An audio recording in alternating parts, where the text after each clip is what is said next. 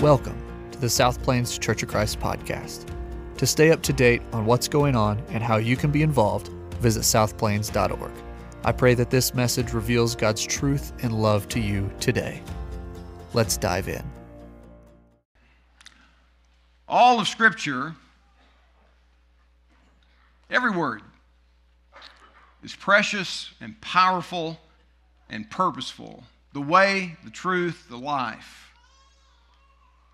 But if we're not careful, we will miss the forest for the trees. Clinging to individual verses or things and miss the overarching narrative of Scripture. It's kind of like when you're flying, and particularly when you first begin to fly, for me I wanted to sit by the window. I don't care so much now, but I did then. And wanted to look out, and because it gave you a whole different perspective as you could see a whole forest all at once. And so today we're going to try to connect some of the dots of Scripture to see what makes, how your life makes more sense. Seeing how all of Scripture connects to our vision as a church of Jesus. And I want to do that by considering something that's often left out when we talk about, maybe around Easter, we talk about the death, burial, resurrection, and we forget there is this little thing called the ascension. Let's look in Acts 1 at that. Because what I want us to see is the church is not a destination point for a crowd, but rather it's a vehicle to send people out into the neighborhoods and nations. If you're familiar with the space program, then you're aware of something called the space shuttle that was engineered. It was engineered to be a vehicle to be used time and time and time again for trip after trip after trip. And the church is a vehicle to send people out. Generation after generation after generation until Jesus returns. So what began here? Out on that little cement block building out there in 1974 isn't supposed to stop until Jesus returns. And we go knowing the great commandment of Jesus. We just sang it. To love the Lord your God with all that you are. And to love your neighbor as yourself. And we go recognizing what we often refer to as the Great Commission to make disciples to the ends of the earth.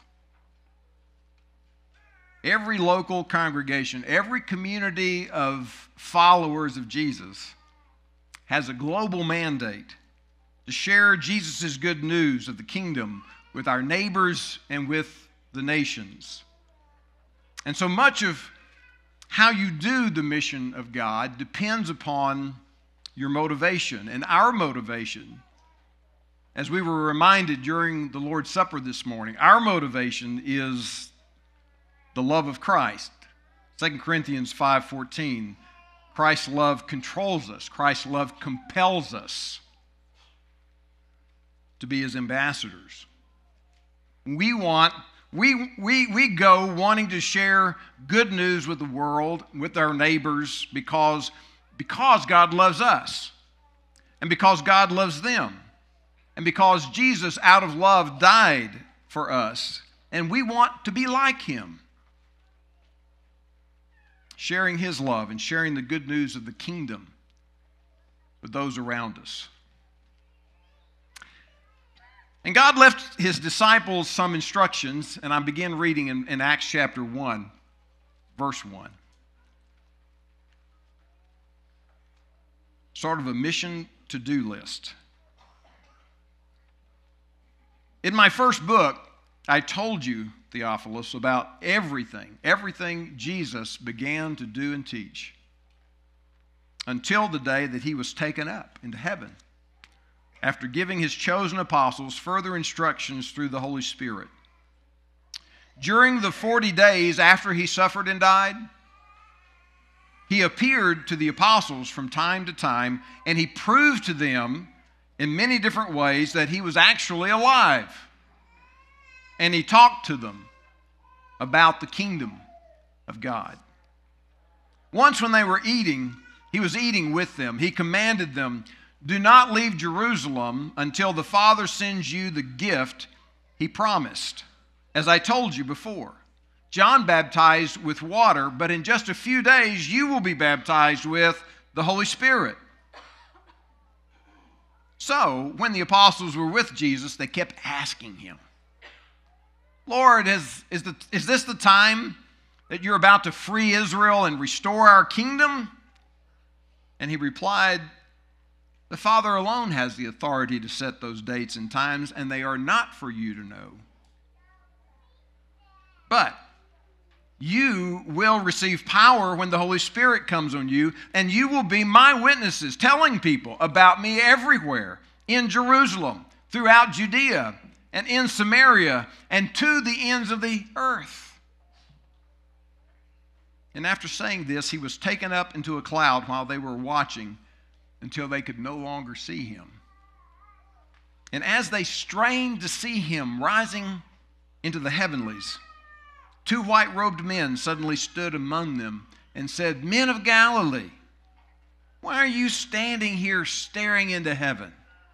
Jesus has been taken from you into the heavenlies, but someday he will return from heaven the same way you saw him go." This is the story of Jesus after he finished his work on earth. After he was crucified, he was in the tomb 3 days, and he was raised to life by the power of the Holy Spirit. So this is remembered. See, not just each Easter, but every Sunday as we pause and we share in this covenant meal together with him, we are reminded of this, and we celebrate the good news of Jesus in it. But what often gets overlooked or forgotten is this story of ascension, which is a very important part of how the church began. It is, if you please, the launch button from the rhythm of the Gospels that are telling the story of Jesus. Jesus is always moving towards Jerusalem. You remember reading that in Luke, particularly chapter 9, verse 51, and he turned his face resolutely towards Jerusalem. He's always headed towards Jerusalem, towards the cross. And then when you come to this book we call Acts, this is the story of Jesus' people, and they are always moving away from Jerusalem on mission for God, to give testimony of the good news of Jesus, to pick up where Jesus left off. Now, Luke wrote not just his gospel, but also this book we know called Acts, and it really kind of picks up. And so he begins this one by saying, "In my first book, in the Gospel of Luke, I told you about everything Jesus began to do and teach." And now he's saying, "I'm going to continue telling you about what his church continued to do and teach. What the Holy Spirit would do within the disciples as an extension of what Jesus was doing in his earthly mission." Some of us remember fondly a radio program called by Paul Harvey, who was marked by his unique storytelling model, where he would always he would be telling a story and build it up to a point of consternation or a point of interest, and then he would say, "And now, the rest of the story." That's what the book of Acts is. It's revealing to us as followers of Jesus, this is us. We are the rest of the story. What Jesus began continued through his followers, the church in the book of Acts, and it extends all the way down to us today. There are 28 chapters in the book of Acts, and some people have suggested there's a 29th chapter, and we're continuing to write it even today. Jesus lived for about 33 years on this earth. 3 of which were his ministry, we term it. And he left his disciples, the church, filled with the Holy Spirit to carry on what he started. Church, we are called to move. South Plains Church of Christ has an address at 6802 Elkhart Avenue, Lubbock, Texas. And we are to minister to the neighborhood and the neighborhoods around us, but we are to move out from where we are. It's not an option. In verse 8 of Acts 1, the words there, a little grammar lesson just to make English teachers happy. The grammar there is future imperative intense. You will be. If you decide to, if you want to be. No. It says you will be my witnesses. We are to tell of Jesus in their neighborhood, and we are also sent to tell about him in nations.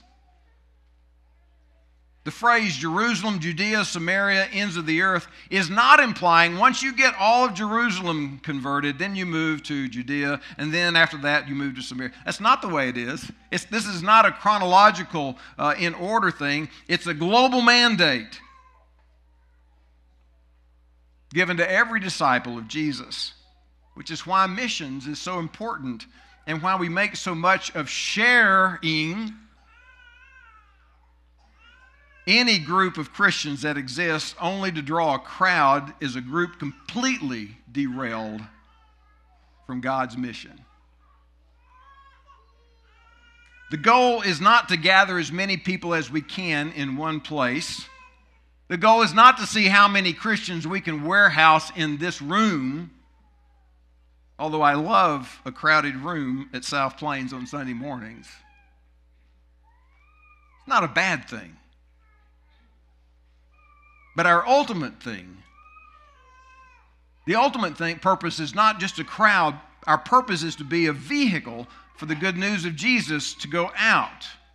Matthew 24, verse 14, the good news about the kingdom will be preached through the whole world so that all nations will hear it, and then the end is come. So if you care about the end of the story, you'll participate in completing the story. This theme runs throughout Scripture. More than geopolitical lines, more than ethnic language groups, God's desire that the entire world gets to hear his good news. That when these people heard this term, all the nations, when they heard this in the first century, these Jews would have identified it with Abraham's covenant. In Genesis 12, when God told him, I'm going to bless all the nations through you and your descendants. God would bless all people through Israel and the Messiah that came through it. A missionary is somebody we know who crosses boundaries for the purpose of telling the good news message of Jesus in order to make disciples. Crosses boundaries. And that boundary may be the property line between your house and your neighbor's house. It can be a geopolitical line, which is why our share mission groups go out and they go to other countries. Some are went to Mexico, and some are going to Brazil in a few months, and others will be going to Rwanda. It can be a language line, especially the Spanish language in our area. But even more, if you recognize the campus of Texas Tech and all of the international students that are in our community. And it can be an economic boundary, which is one of the reasons we also share in ministry with Open Door, as well as others. There are a lot of boundaries in our world where if we follow Jesus, we will be tearing them down. Because everybody needs to hear the good news of the kingdom. And it doesn't say should or ought, but will be. The great confidence is the church will go. People will hear. People will be reconciled. People will be redeemed. It's a promise. The only question remaining is, will we be a part of that? Do we care about the end of the story? Are we participating in the rest of the story? If we are followers of Jesus, then in a real sense, we are God's promise to the nations. I've mentioned before, if you're somebody who likes to check out the ends of book before you actually read the book, that's cheating in some ways, I know, but still, you wonder who's still there on the back page of the book. What's the author saying in the last paragraph on the book? And the last page of our book is the story of a victorious Jesus. Jesus told us in Matthew 24, verse 6, you will hear of wars and threats of wars and all kinds of bad things going on. Don't panic. And he tells us in verse 14, the end is not here yet. So what does this mean for you and me? Well, it means this, quite simply. Everyone can reach someone. There is always room in God's kingdom for one more. In our culture, we talk about more from our culture. Our culture is a consumerism culture, right? And so we talk about more money, more fame, more YouTube views, more Twitter followers, more food, more stuff. I remember the first word my grands learned, Ted, was more. Yeah, so before that they could talk and they finished eating, they would say, more. You know, more. What's that kid doing? More. Time to go to bed. More.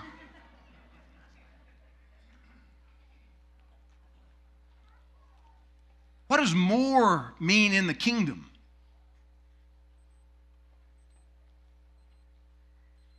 It means more people.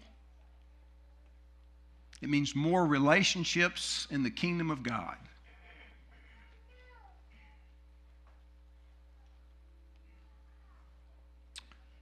Why are you standing here staring into the heavens?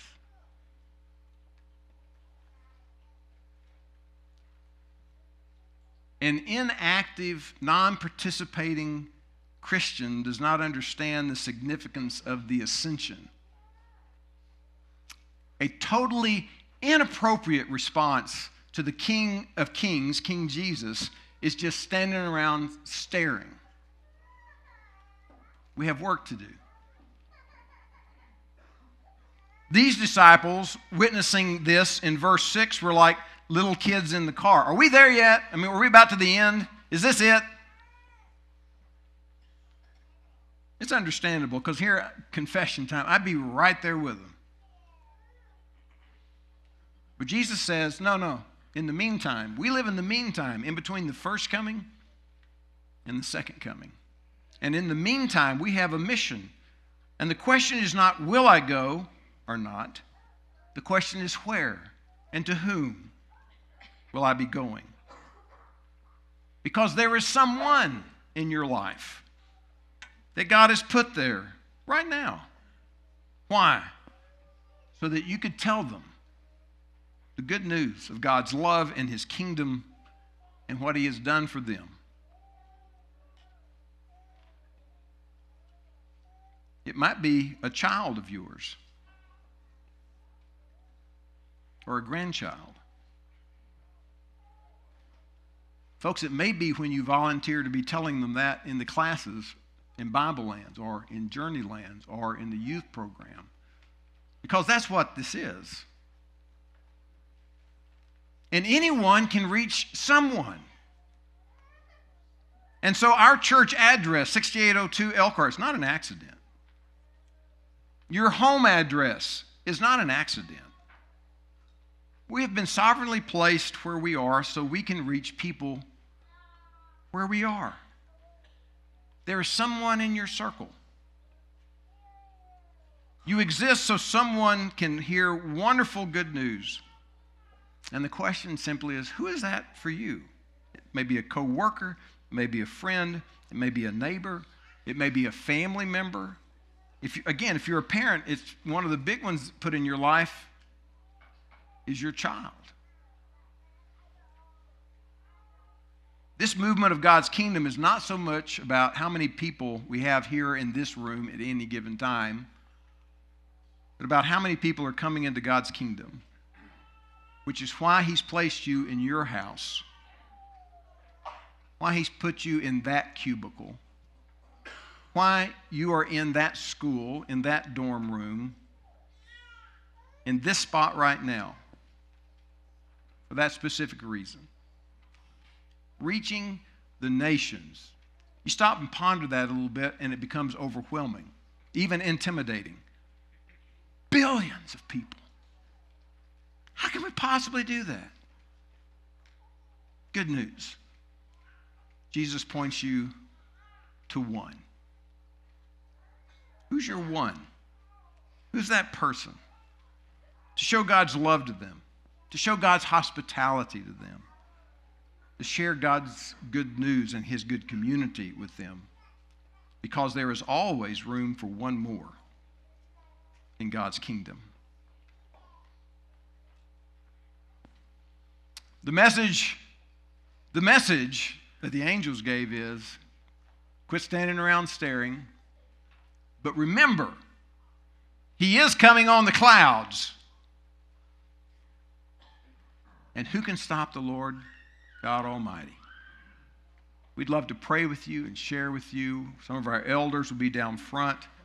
Bob will be upstairs. Ken Rainwater will be in the prayer room off the south foyer. We would love to do that. But we're going to end this time together this morning, reminding ourselves of who's actually in control and whose mission we're on as we stand together and as we sing. Thanks for listening. Again, I want to encourage you to visit southplains.org, where you can find all sorts of information, including how to contact us and how to request prayer. Thank you for joining us.